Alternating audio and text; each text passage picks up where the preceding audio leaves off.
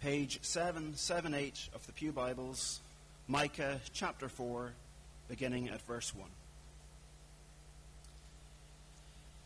It shall come to pass in the latter days that the mountain of the house of the Lord shall be established as the highest of the mountains, and it shall be lifted up above the hills, and peoples shall flow to it.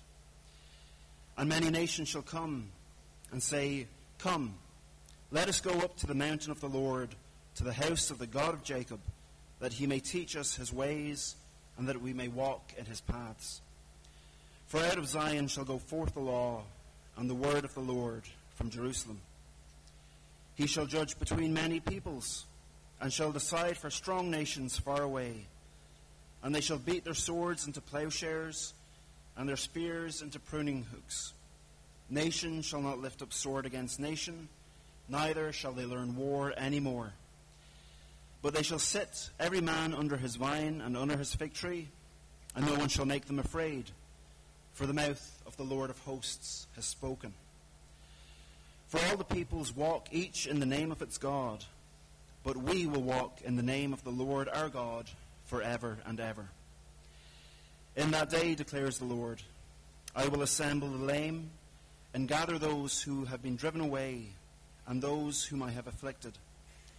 And the lame I will make the remnant, and those who are cast off a strong nation.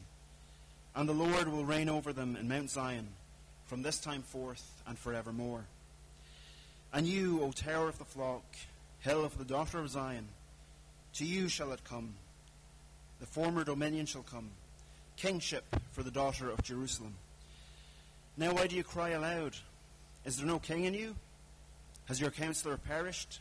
That pain seized you like a woman in labor?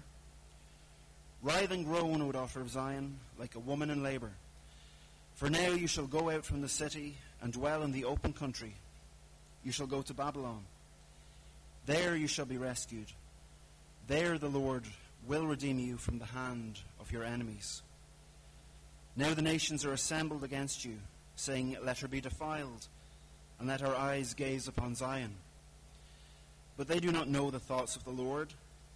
They do not understand his plan, that he has gathered them as sheaves to the threshing floor. Arise and thresh, O daughter of Zion, for I will make your horn iron, and I will make your hooves bronze. You shall beat in pieces many peoples, and shall devote their gain to the Lord, their wealth to the Lord of the whole earth. This is God's word, and we thank him for it.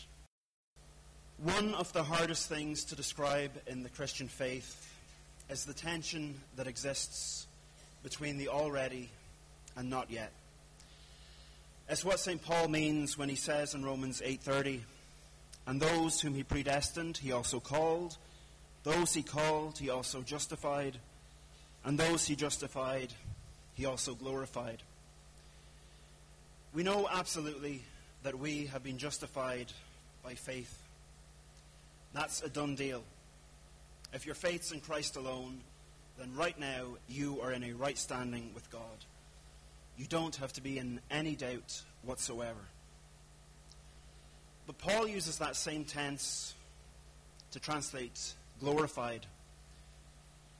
But we all know, obviously, that we are not yet in glory. But it's something that is 100% guaranteed to happen. So certain that Paul talks about it like it's in the past tense. He says something similar in Ephesians 2. He says, God raised us up with Christ and seated us with him in the heavenly realms in Christ Jesus. It's something so sure that Paul talks about it like it's already happened, even though it hasn't quite happened. The already, but not yet. At the last day, there won't be anything left to wait for. But in our lives, we know that there's a tension that still exists. We live it every day. Martin Luther put it like this: simultaneously, a saint and a sinner. The alreadiness of being perfect, but not yet sinless. Satan's lost the war. We are victorious in Christ. But we know all too well that our battle against the devil, against the world, and against the flesh still rages on. When we come to Micah 4, that's really what we're talking about, that period, the already but not yet, the period that we are in right here, right now. In Bible talk, it's often referred to as the last days or the latter days. It's the period between Christ's ascension and his second coming. That's what the biblical definition of the last days is, or the end times. The period between Christ's ascension and his second coming. We can see it in passages like Acts 2, where Peter's sermon interprets Pentecost as occurring in the last days. We know that those kinds of signs and wonders at Pentecost would eventually stop, where the author of Hebrews talks about the end of the prophetic office. He says, "In the past God spoke to our ancestors through the prophets at many times and in various ways. But in these last days, he has spoken to us by his Son." That's where a great deal of false religion comes from. Mormonism claims that Joseph Smith was a prophet. The Jehovah's Witnesses claim that the Watchtower is the prophetic office. Islam claims that Muhammad was a prophet.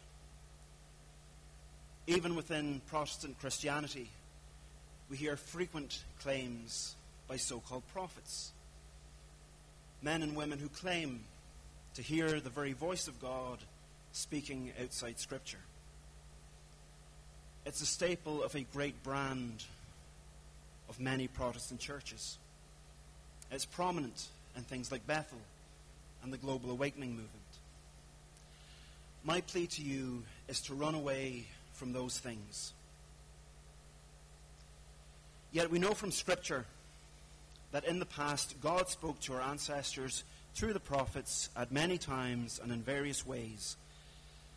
But in these last days, he's spoken to us by his Son. Maybe at another point, we'll think more about spiritual gifts and what all of that entails. But this morning, I want us to think about Micah 4 and the last days as Micah speaks about them. If you remember last week, hopefully, at the end of Micah 3, the prophecy has entailed that Jerusalem, temple and all, has been flattened to the ground. Church and state has brought absolute disaster on God's people. So chapter 4, if anything, is the first extended picture of hope that God's people have. It's a picture of the new temple. So in verse 1, let's hear something to rejoice in. It opens with that really important marker, in the latter days. This is a prophecy that is a long time in the making, about 750 years before Christ's death and ascension. But in Micah 4, what do these last days actually look like? Well, it's something with a global reach. It's like Ezekiel's vision of the new temple. A lot of this is figurative and symbolic. If you take Ezekiel's vision of the new temple as literal bricks and mortar building, then you might be surprised to know that from the dimensions that he gives, it would cover a physical area roughly the size of the European continent. Instead, it's figurative of a new temple that covers the whole earth. People from every nation. Its reach is global. It's established as the highest of the mountains. Absolutely everyone will see it. The typological mountain that God's people were terrified of in Exodus 19, where God warned them to be careful that you do not approach the mountain or touch the foot of it. Whoever touches it is to be put to death. That mountain is now described as something that the people, plural, that the peoples will stream to Think about when B&M opened in Ballynahinch. You think that the Queen had been giving out blank cheques. The people from many nations, people from many tribes, many tongues, will stream to this mountain of the Lord. They'll say in verse 2, "Come, let us go up to the mountain of the Lord, to the temple of the God of Jacob. He will teach us his ways, so that we may walk in his paths."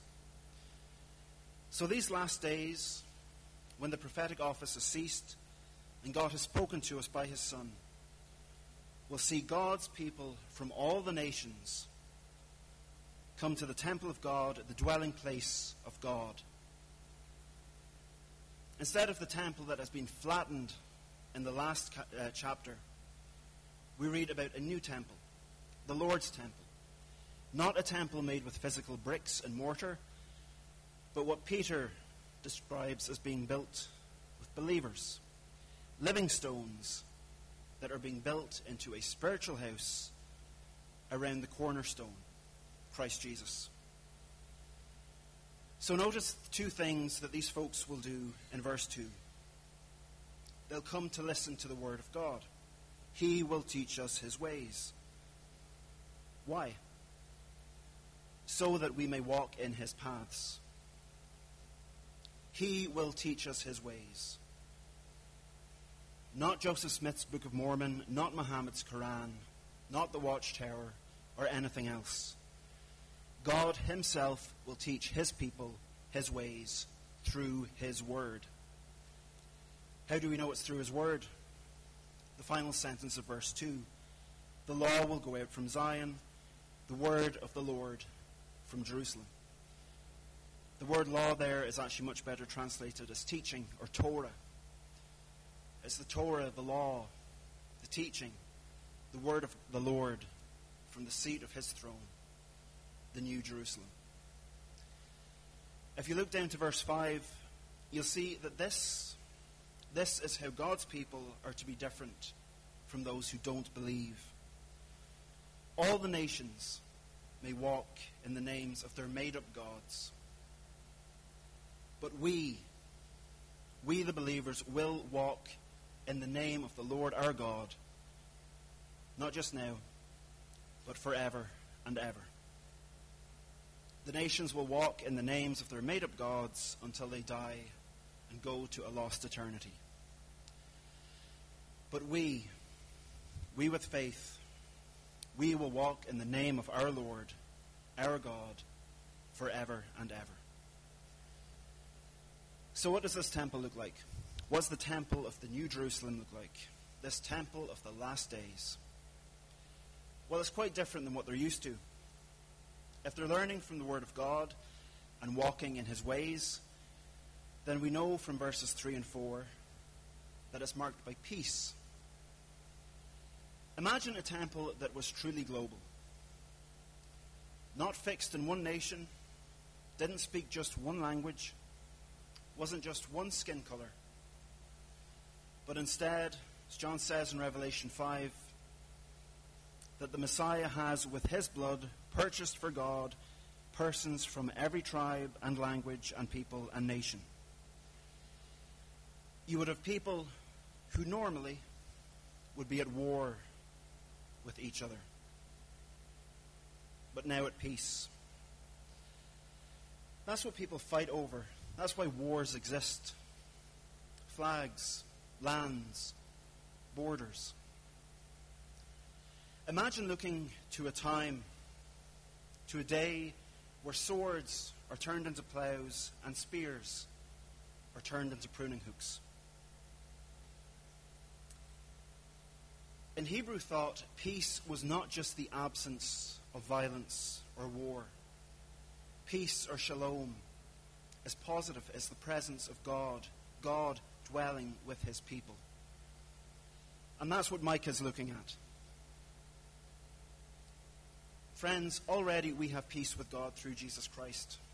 And through Christ, we are already at peace with one another. That's already true.